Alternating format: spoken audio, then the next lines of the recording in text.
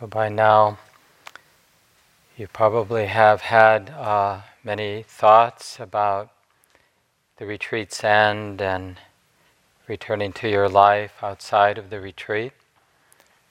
And it's just interesting. I mean, I'm guessing that in some moments there was probably some real fear, and maybe other moments some excitement or sense of relief. But it's probably appropriate to have some concern about re-entry.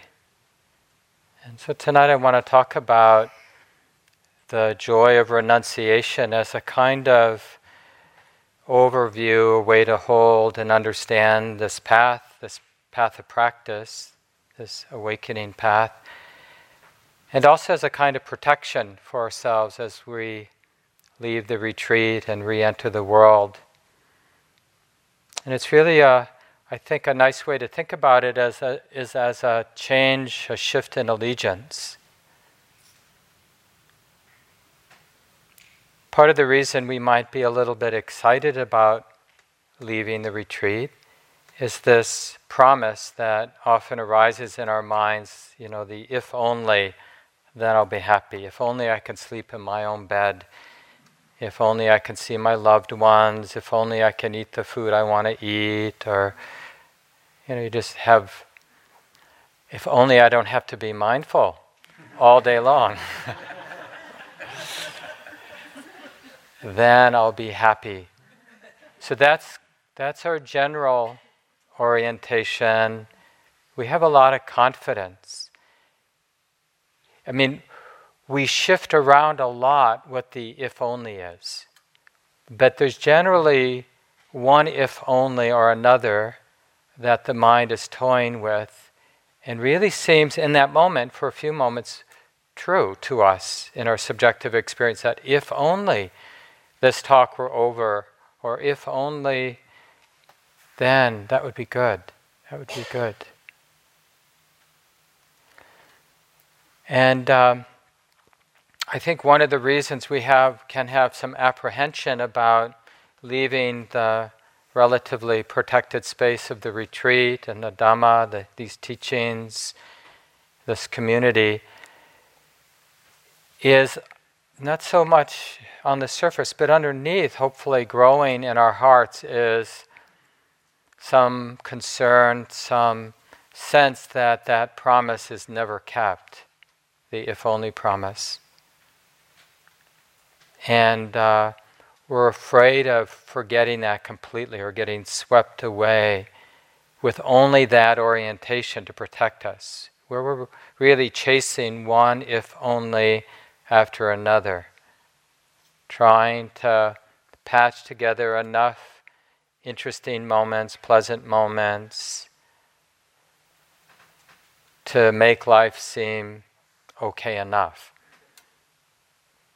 And that the anxiety of that, the restlessness of pursuing interesting and pleasant sense experience, is what we, sort of how we might describe an ordinary human existence. Some people are more privileged and fortunate in terms of their pursuit of the if only this experience, if only that experience. And other beings, human beings, have less privilege and less good fortune and less options at finding. And it's just interesting how convincing it is that the world is really here. Its purpose is to sort of provide for my happiness. And the world includes our partners, our friends, our families, our possessions, our circumstances. Doesn't it seem that way? That the purpose of the world, certainly we can feel that way at Spirit Rock. I mean, just the beauty of the land. It's like, oh yeah, that's why it's so nice to, it's like we tend to personalize because the thinking, the stories we tell ourselves that are repeated in our mind, one way or another, they generally star ourselves.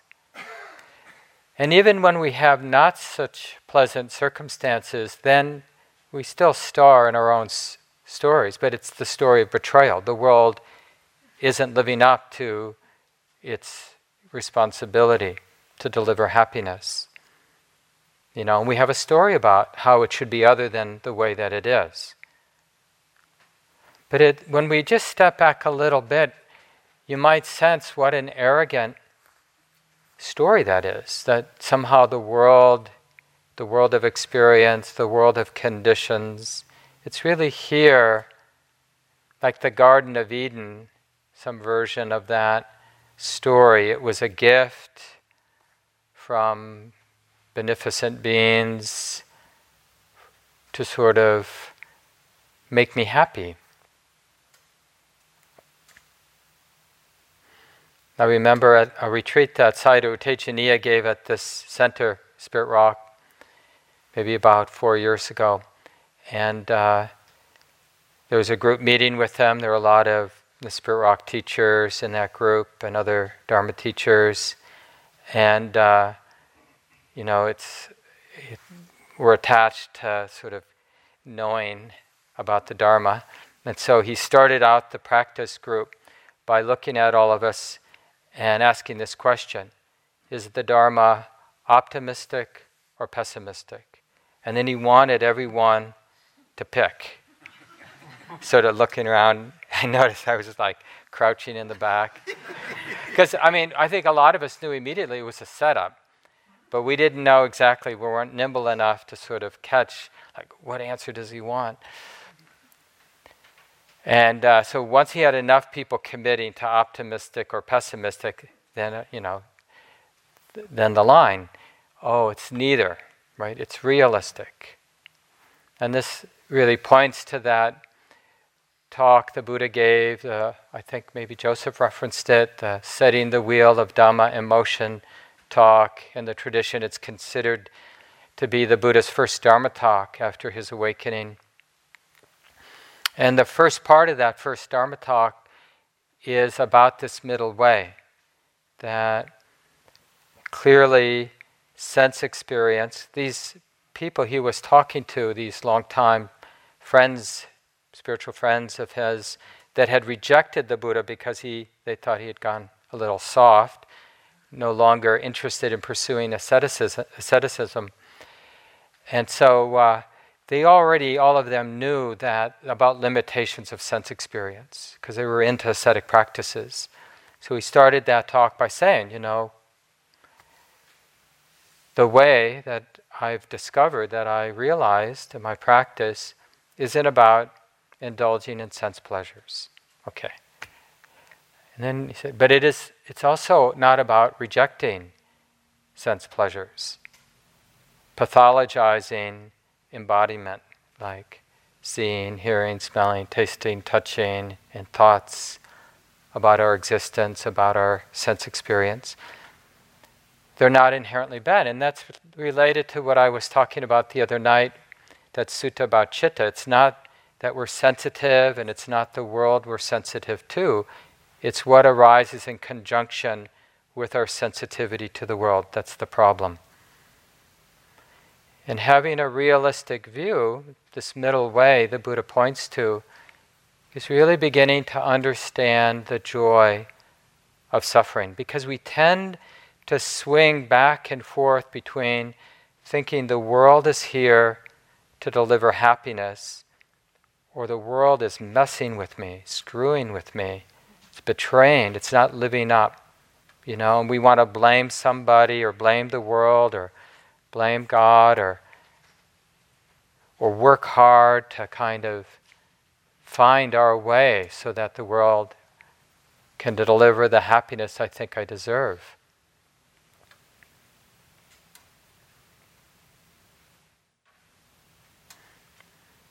I think related to this too is this sense that we have that craving, what Joseph talked about a few nights back, craving really arises because it's the fault of the world.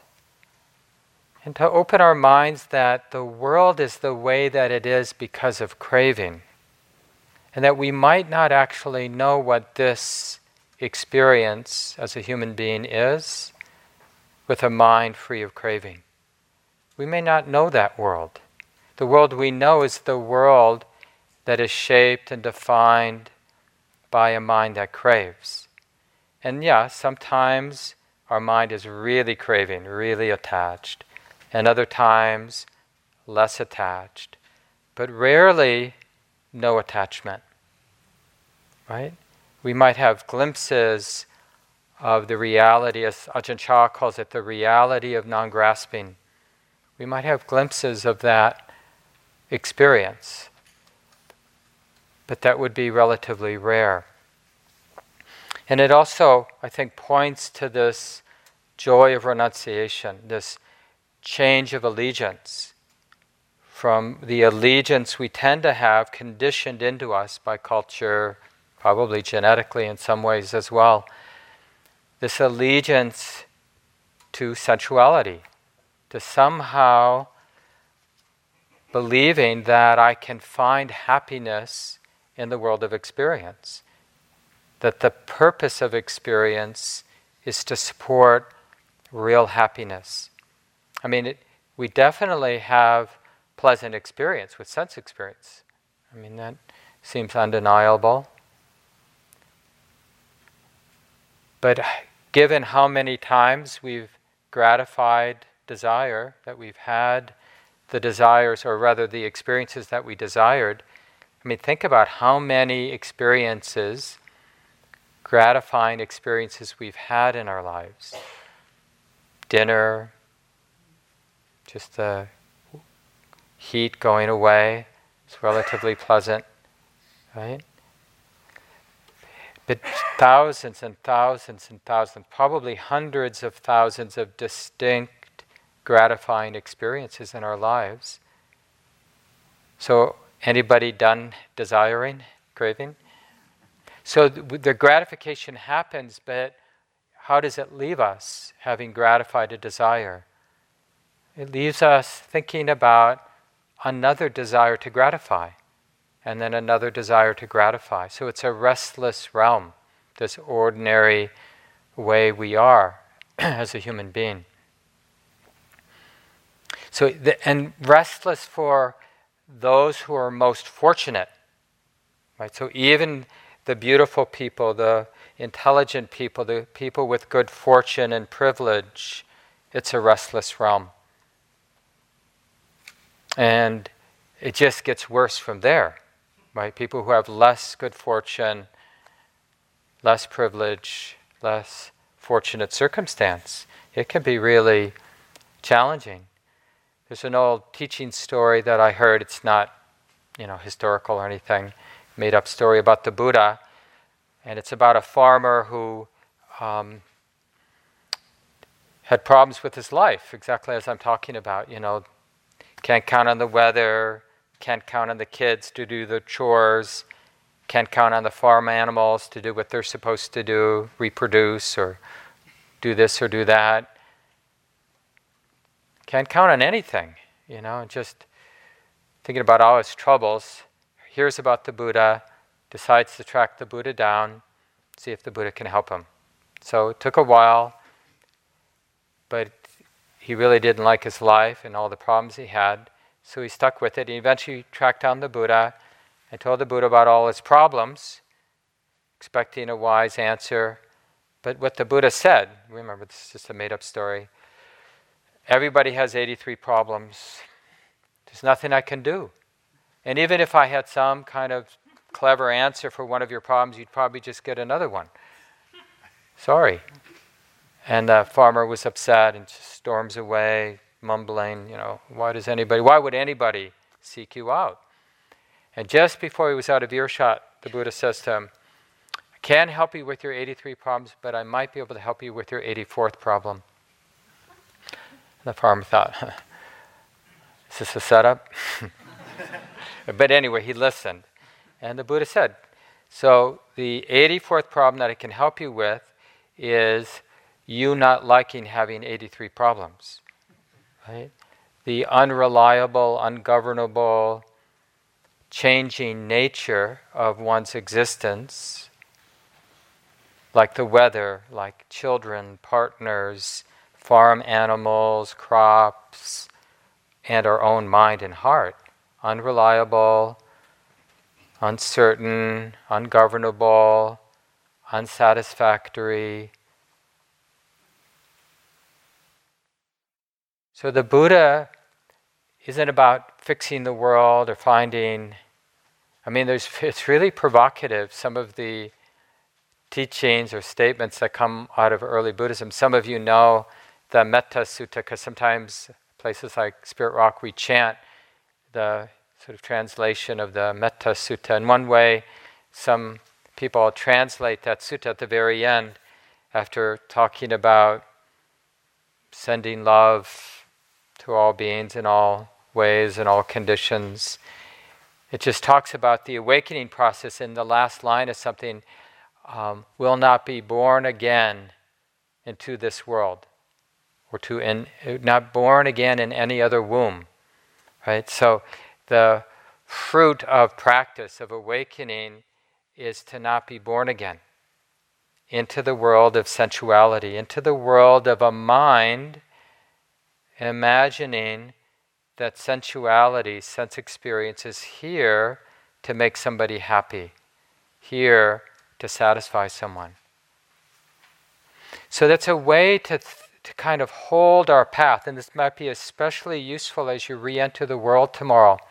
Like driving away, even seeing your car, those of you who drove, or talking, interacting, being a social being as you might after we break silence in the morning. Kind of re-inhabiting our social persona,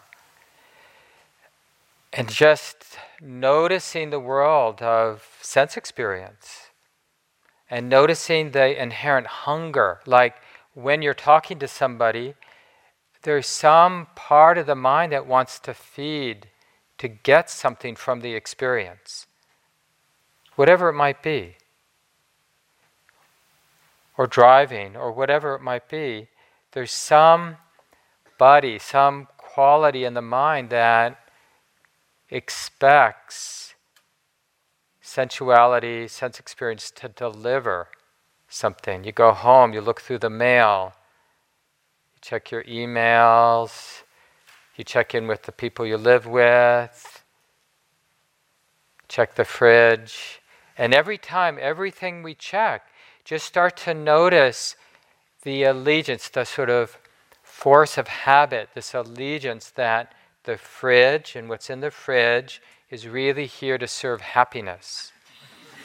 Emails, you look at the news, what kind of news? Well, and remember, our happiness can be a little perverse, like getting angry, the self-righteousness, like, oh yeah, that feels good. I recognize with that, that sense of me who's outraged. And it's just this very deep, pervasive habit of feeding, expecting sense experience, expecting to feed on sense experience to support, to kind of provide some ground, some sense of safety. But when we're honest with ourselves, we see it doesn't really satisfy. It isn't satisfying. That's a deeper sense of what dukkha points to.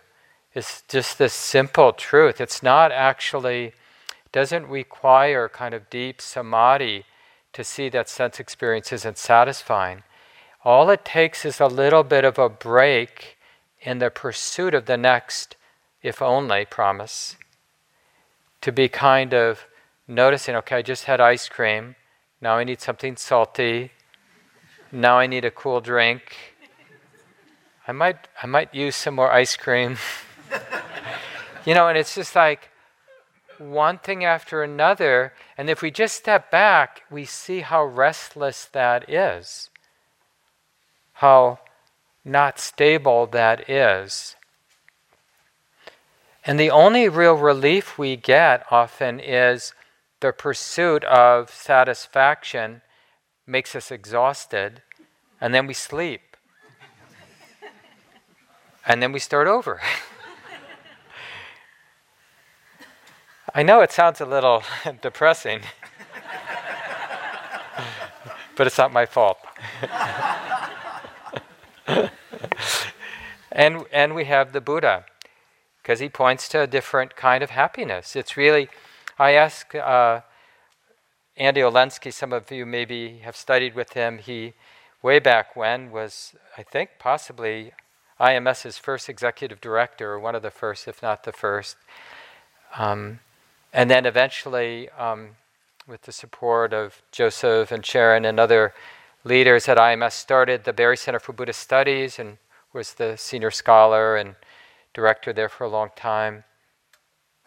And I remember asking him when I was really first starting to read the suttas in the mid-90s in a more sort of formal way, and trying to understand more directly the Buddhist teachings.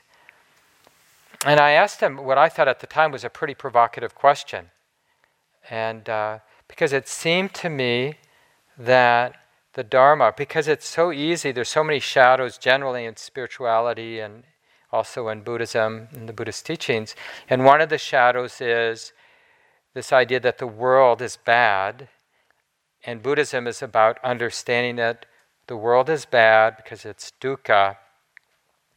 And the practice would be some kind of existential sense, okay, it's really bad, getting attached just makes it worse. So I'm going to be in the world, but I'm not going to get attached. It won't be pleasant, but there's something noble in not being attached. And that just didn't feel right to me at the time. Like somehow I had some intuition that, and the Buddha says something like this, that the path is good in the beginning, in the middle, and the end. There's this taste, liberating taste. It may not be perfectly clear. It isn't perfectly clear. But there's a sense.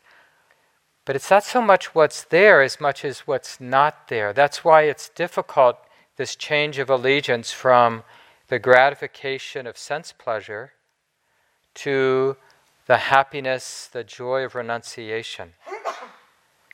Because one is really pursuing something, getting a little hit, and then finding something else to pursue, and if circumstances are supportive enough, getting a little hit of pleasure, and putting up with the restlessness and the uncertainty of that in the times where we feel betrayed because we can't get any sense pleasure. We got a lot of physical pain or a lot of emotional pain, or we're being oppressed in some way.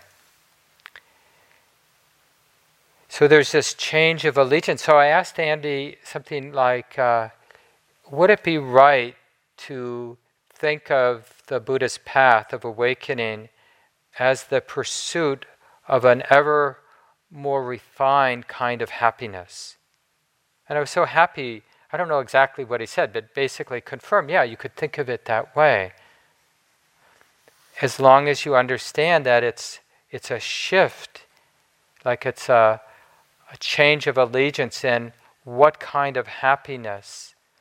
And the Buddha said once that a wise person would wisely, happily let go of a lesser happiness in order to pursue a greater, a more refined, a more stable happiness.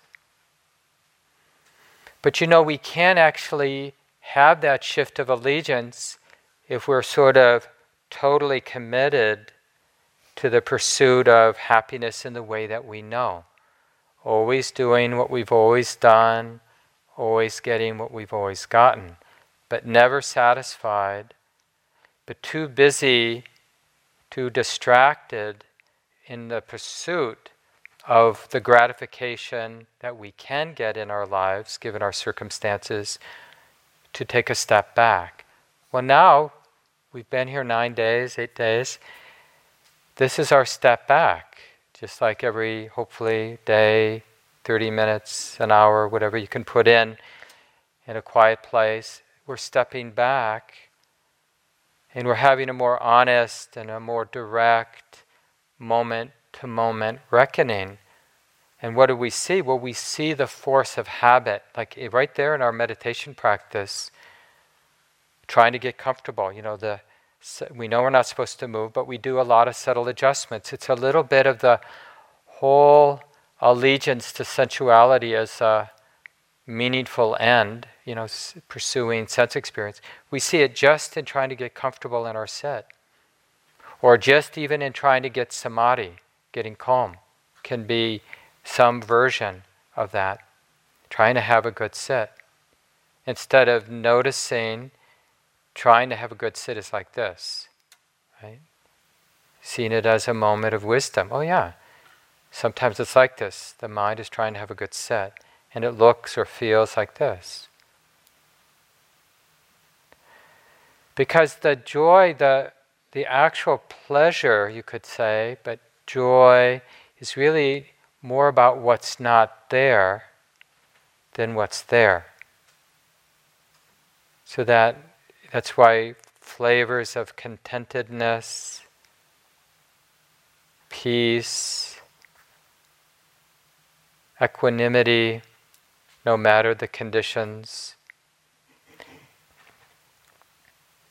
One obvious place where this gets very poignant is just in terms of our relationships to other people. A lot of you have children, old or young, that you're connected with and care about and are moved by their joys and sorrows. A lot of you have partners or dear friends. Some of you are activists or have causes that you deeply care about in the world. So we'll be in relationship, and I was thinking about this today, and I remembered this article I read, I think it was in Shambhala Sun, by Susan Piver, a Buddhist writer, and the article is titled, I Do. It's actually a question, I do? A Buddhist struggles with impermanence versus marriage. And she talks about being on a retreat or some kind of workshop, meditation program.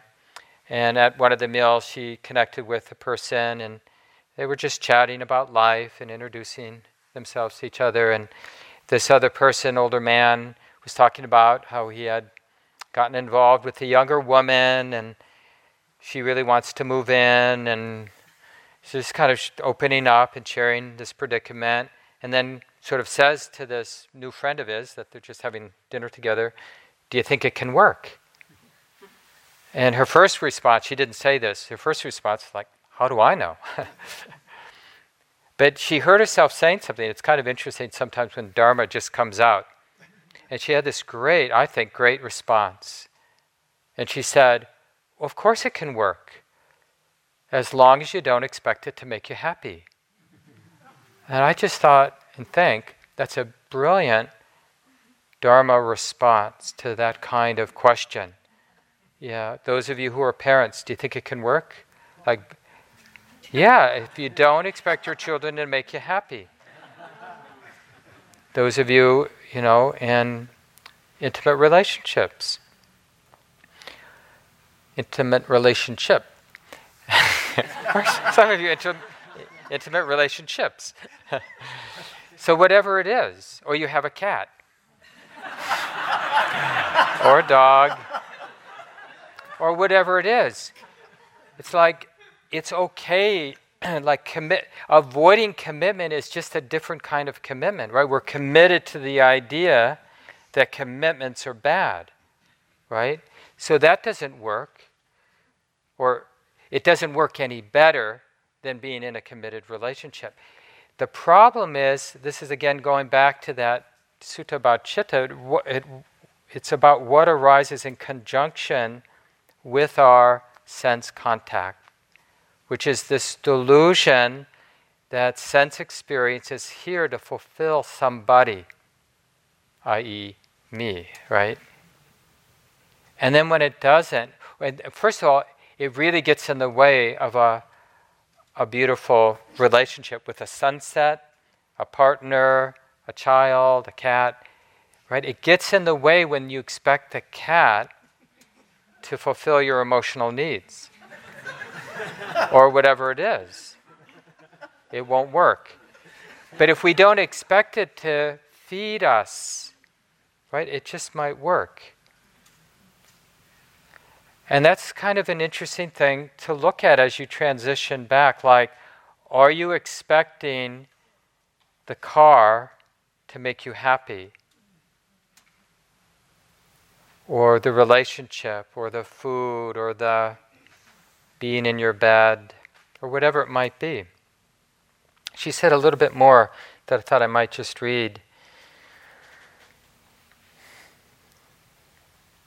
So I reported these words, and we had a moment. We were kind of embarrassed. Yes, Buddhists are supposed to know that craving creates suffering, but I guess we still secretly hoped that a relationship could make us happy. If only we could get the circumstances just right. My new pal and I talked about this and how relationships can blind us to the Dharma quicker than anything. As we said goodbye, I watched him walk away.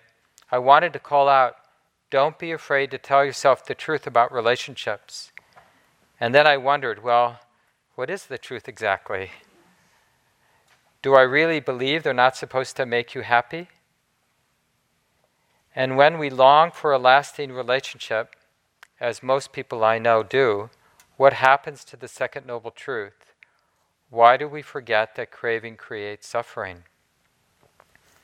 So much of what we'll learn in the next few days is just that, like just with the continuity of mindful awareness we bring into our worlds, we'll learn all the places where we naturally, because of the force of habit, justify attachment, right?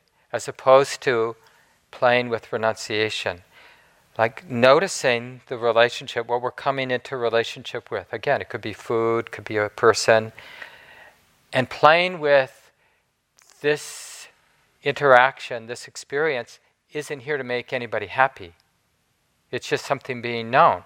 And it may be quite pleasant, or maybe neutral, or maybe unpleasant, but it's not here to make anybody happy. I don't need to be afraid of the pleasure as long as I don't expect the pleasure to make me happy. And I don't need to be afraid of the pain as long as I don't think the pain is here to make me unhappy. Sometimes it's painful, sometimes moments are pleasurable, and a lot of time it's somewhat neutral, not clearly pleasant or unpleasant. And this is just what the mind, this is in a way how the past informs the present. Like the cumulative experience from the past makes it seem like this moment, in a way, the mind tells itself this is pleasant or unpleasant. Because it's not universal. Somebody might find this pleasant and find something else unpleasant. So we can't stop that ongoing pleasant feeling, unpleasant feeling, neutral feeling from happening. But it's really about how we relate to it. That's sort of the, as we get interested in sensuality and this question I'm raising about the joy of letting go, the joy of renunciation, versus the sort of normal view that sense experience based on the feeling tone of sense experience is really here to make me happy or to torment me, right? To this place where, the world will sometimes have the experience will have a pleasant tone to it, or an unpleasant tone, or a neutral tone, but it's not really personal, the particular tone, like the tone that's here right now. However it feels for you right now, the pleasantness of this moment, neutrality of this moment, unpleasantness of this moment. It is what it is. We're not in denial. But is it here personally to torment you if it's unpleasant? Or personally to gratify you if it's pleasant? No, it's just the way that it is right now. And this can be quite disconcerting because it sort of begs the question, well, where do I turn then for my refuge? Because we're so used to pursuing happiness by bringing our competence to this dance of pursuing sense experience, organizing our partners so that they can be more pleasant for us. Right? We see that. I mean, one of the casualties of retreats is going home, and one of the first things we do is really wanting our partner to do retreats. And if we're honest, it's because they'll be more pleasant to us if they practice, we think. Or something like that. The world would be better for me if everybody practiced. So I guess I'll take it on.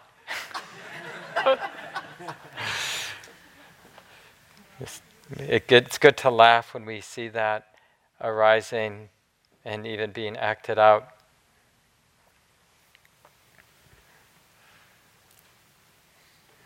In our tradition, it's nice to be around monastics when we can. Even if we're not talking or they're not teaching, but being around bhikkhus, bhikkhunis, and just people who have, in a very outward way, taken up the practice of renunciation. Right? So it's really an inward practice. But to be honest with ourselves, to really notice what's going on internally, we have to play with external conditions. Like we could easily say to ourselves, I'm totally okay skipping lunch. But it gets really interesting when lunch is there and it looks good. It's like pasta or whatever it is that we crave. And then the sort of resolve to skip lunch meets the smell and sight and thought that's there. It's provided for me. And we really see the mind's dependence. So it's not even just how we imagine it will taste, but in a more subtle way, the mind is attached to wanting.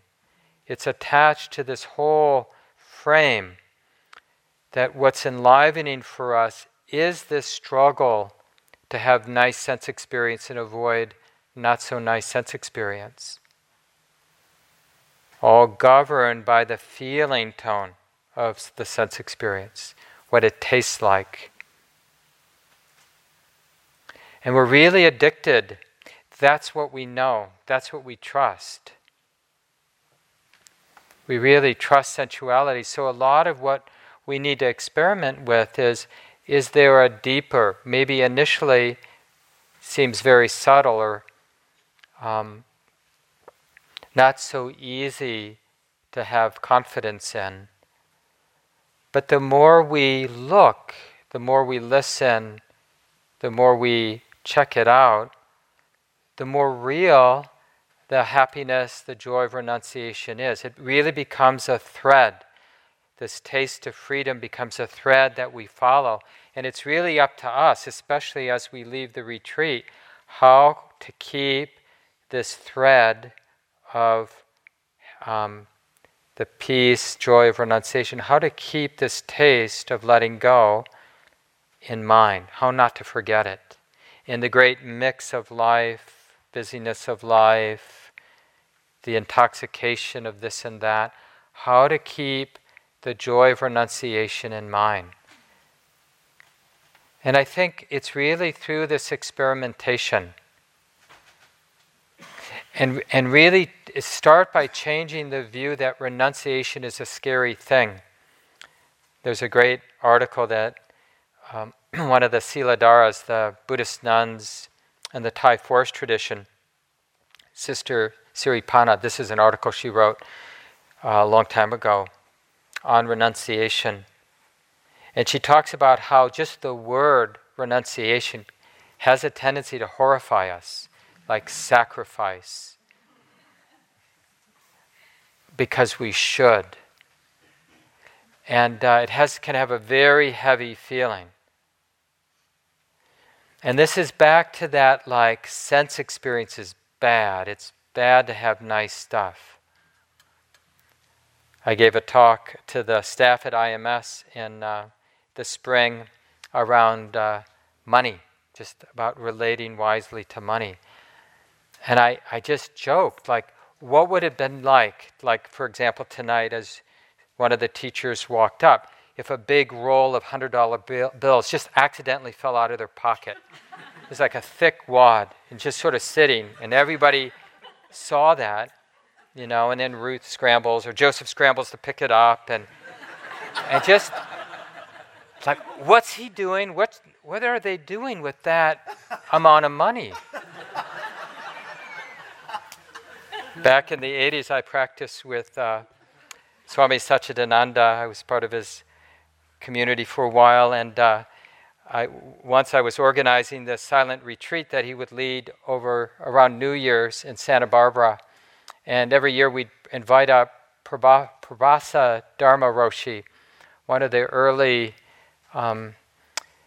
Western respected Zen teachers. She was originally from Germany, but taught in Southern California for a long time before she died. Wonderful, powerful teacher. And because I was managing the retreat, we were sort of chatting, standing there, and then Swami Satchidananda drove up, and I forget what kind of car it was, but it was a really nice car, not like a normal nice car, but a really nice car. But I can't remember what it was. And I remember the look on her face. She sort of turned to me, and she said, "Is that his?" It was a student of his. But just that feeling we have, like spiritual practice is this grim duty. And we have that. It's interesting when we see monastics, we can have that sort of, I've had that feeling like it's almost like a primal fear.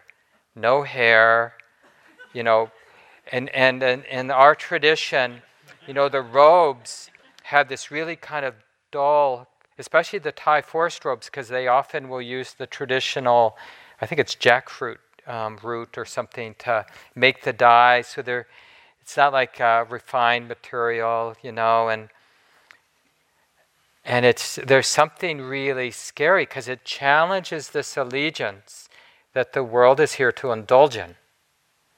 And here's somebody in a very outward form, because they kind of all look alike, right, on purpose. And here we have this sort of like standing out, being somebody, being interesting. And they all have the same kind of equipment, a bowl, a few, this and that, but not much. And even the way they move, the etiquette.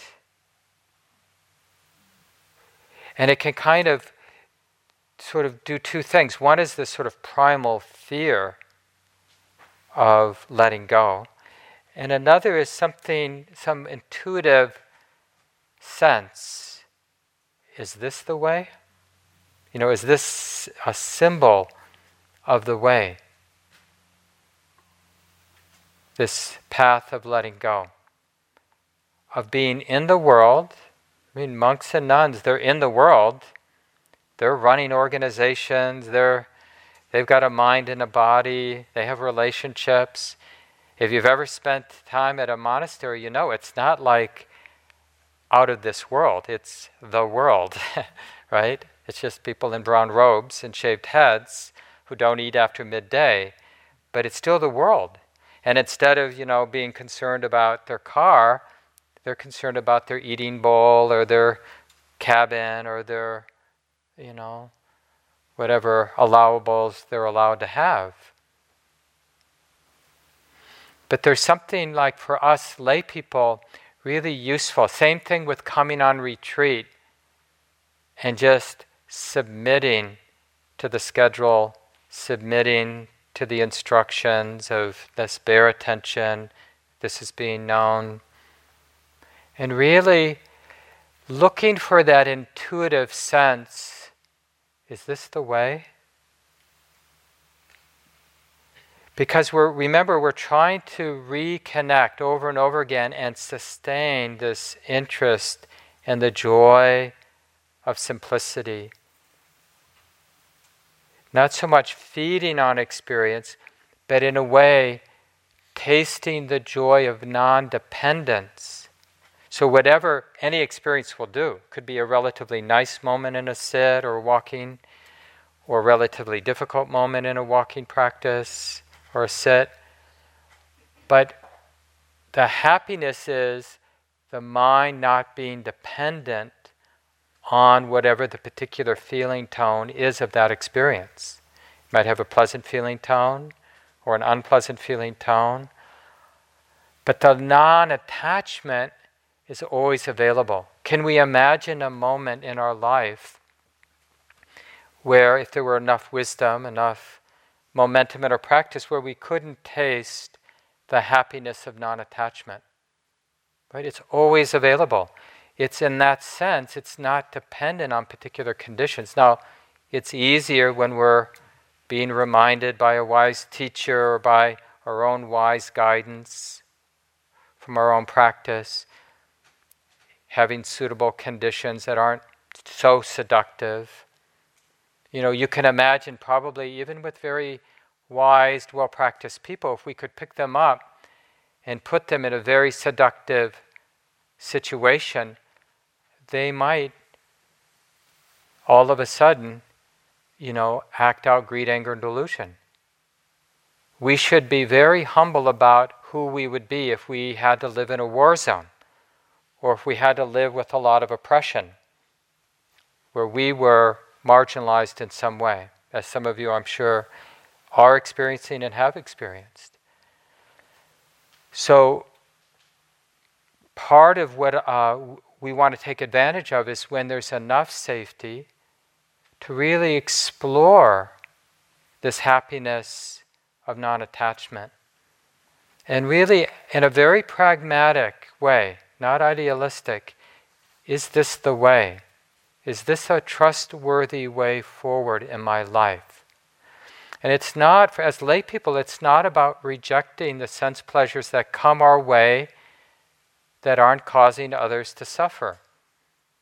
And that's an interesting reflection. What affluence, what comforts can we allow in where we practice receiving the pleasantness, just like we practice receiving the unpleasantness that comes our way, and really willing to be intimate, but not expecting it to make me happy or unhappy, because it's just this experience being known. And the happiness the heart is pursuing is this path of awakening to the happiness of non-clinging. Following that thread, where is the happiness of non-clinging in this moment? What would that look like?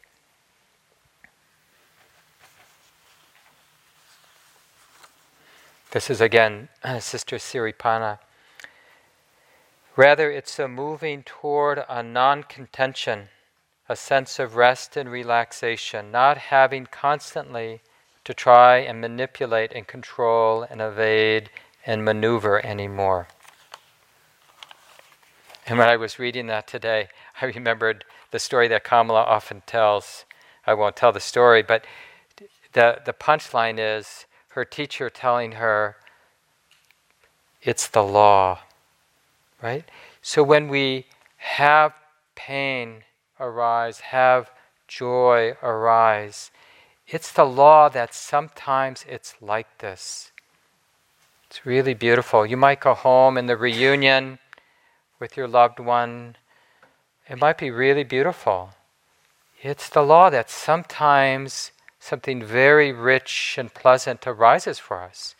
Just like it's the law, it's the way it is, that sometimes it's really, really difficult. Seems like it's unbearable sometimes, right? And sometimes it just feels neutral. I'm not even clear if it's pleasant or unpleasant. It's just life. Sometimes, and it's the law that it's going to be all over the place. These 8 worldly winds, as the Buddha talks about. There's a beautiful discourse where Ananda, having been talking to some lay people, they go to check in with the Buddha. So the lay people are there, but the Ananda, the Buddha's attendant, is speaking for them and basically repeating what the householders had told him. We are householders who indulge in sensuality, delight in sensuality, enjoy sensuality, rejoice in sensuality. For us, indulging in sensuality, delighting in sensuality, enjoying it, rejoicing in it, renunciation seems like a sheer drop-off. Yet I've heard that in this doctrine and discipline, right, the Buddha's monastic sangha, the hearts of very young people leap up at renunciation, grow confident, steadfast, and firm, seeing it as peace. So right here is where this doctrine and discipline, this path, is contrary to the great mass of people. It's like the lay people are saying, we don't get it. Why do you seem so happy, living out in the forest, eating your one meal a day, wearing these robes, some made out of rags, with no real possessions, dependent on people every day to feed you. If there are no people around to feed you, you can't really eat without the food being offered. So in this dependent relationship, why do your minds, your hearts, seem so light and free? We don't get it, right? And so here's the Buddha's response. So it is. Even I myself, before my awakening, when I was still an unawakened bodhisattva, someone on the way to awakening, I thought, renunciation is good, seclusion is good, but my heart didn't leap up at renunciation, didn't grow confident, steadfast, or firm, seeing it as peace. The thought occurred to me, what is the cause? What is the reason why my heart doesn't leap up at renunciation, doesn't grow confident, steadfast, and firm, seeing it as peace? Then the thought occurred to me. It's kind of interesting how the Buddha just drops in the question, because it makes sense, right? All of us, we know from our experience and from just our understanding, attachment hurts, right? Craving hurts. We know that. And yet, we keep doing it. We know it, but we don't know what else to do. Even craving, like I think Joseph mentioned, there's the craving for sense experience, the craving to become, and there's even the craving to be done with it all. That's sort of the ascetic approach. Like, I'm ready to check out. I've had it. But that's still more craving. There's somebody who thinks, when I'm just gone, then I'll be happy. I just need to be gone, done with this existence. It's not so much different than wanting to live in Hawaii. It's just a different version of Hawaii, like not being here. That's the ticket. So the thought occurred to the Buddha, I haven't seen the drawback of sensual pleasures. I haven't pursued that theme. I haven't understood the reward, the joy of renunciation. I haven't familiarized myself with it. That's why my heart doesn't leap up at renunciation, doesn't grow confident, steadfast, or firm, seeing it as peace. So that he did that, right? He contemplated just living his life, continuity of mindful awareness. There were moments, right, of having sense experience, sense pleasure, and he noticed the pleasure, right? Noticed the gratification of that. Noticed the drawback of that. And noticed, as he says, the escape, right? The joy of renunciation, the heart, the mind not being dependent on whatever the sense experience is, pleasant or unpleasant or neutral. So it's kind of a our own early Buddhist koan, like how to be who you are with your responsibilities, your relationships, your personality, your likes and dislikes, because none of that can change. That's already in motion, your life as it is, right? You'll be re-entering how to be who you are, but the only thing that's missing, right? So renunciation, it's really the renunciation of attachment or the dependence, the mind's dependence on sense experience. It's not getting rid of sense experience, although you might want to experiment with not eating lunch. I'm just kind of using that as an example, right? Because that's when you'll see whether there's dependence or not. Otherwise, we can fool ourselves. I love you, I'm happy to be home, but I'm not dependent on you, honey. I've renounced any dependence on the joy of my relationship with you. They probably won't like it when you say that. And it's not real. But there's ways to kind of experiment with it, like going on a silent residential retreat and handing your phone in, where you don't know what's happening to your honey for those days. And just notice, like, oh, I can't be dependent on that relationship because I don't really know it. I'm independent for a while. Or remembering that at some point one of us will die, or the relationship will end. Things come into being and then they fall away. That's really the very nature. And as these stories go, from the Buddha, this example that he gave, as he cultivated these themes, looking at the drawbacks, the limitations, the dukkha, the unsatisfactoriness of sense experience, and really keeping the theme of the joy of renunciation in mind, right? Well, his practice shifted and deepened, and the mind got very free. Samadhi came easily because the mind wasn't entangled in the if only I adjust my spine, if only the sit were to end, if only there was more walking practice, if only the temperature were cooler or warmer, if only that person next to me didn't move so much, if only I had a shawl like the person in front of me, if only I started yoga when I was 20, I'd be so limber now. And there's no ending, as I've been saying. So just end the reflection, the talk tonight, with this passage.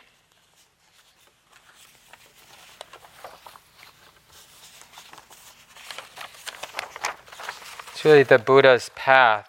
It's a sutta. Buddha's in a very simple way talking about the path as a kind of letting go. We're letting go of our dependence on being busy, on being aversive and causing harm,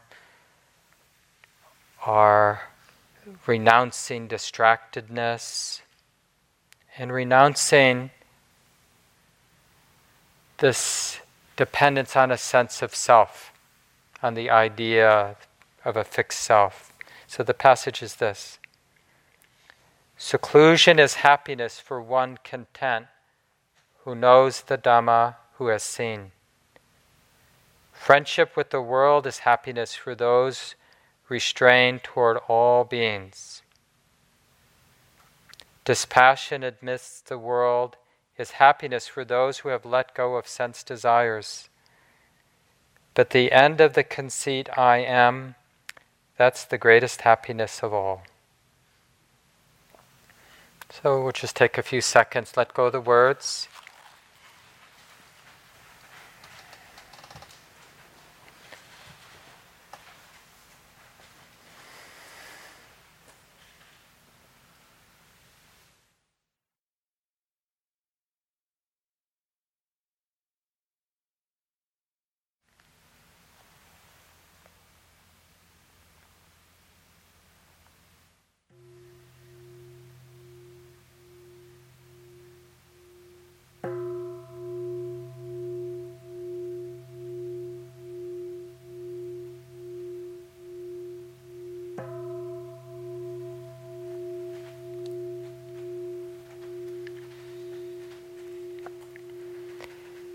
Thanks for listening, everyone. So we have about 30 minutes for walking practice, and really appreciating the beautiful container, the silence for the hours that we have left. And then we'll come back at 9 to chant and sit together.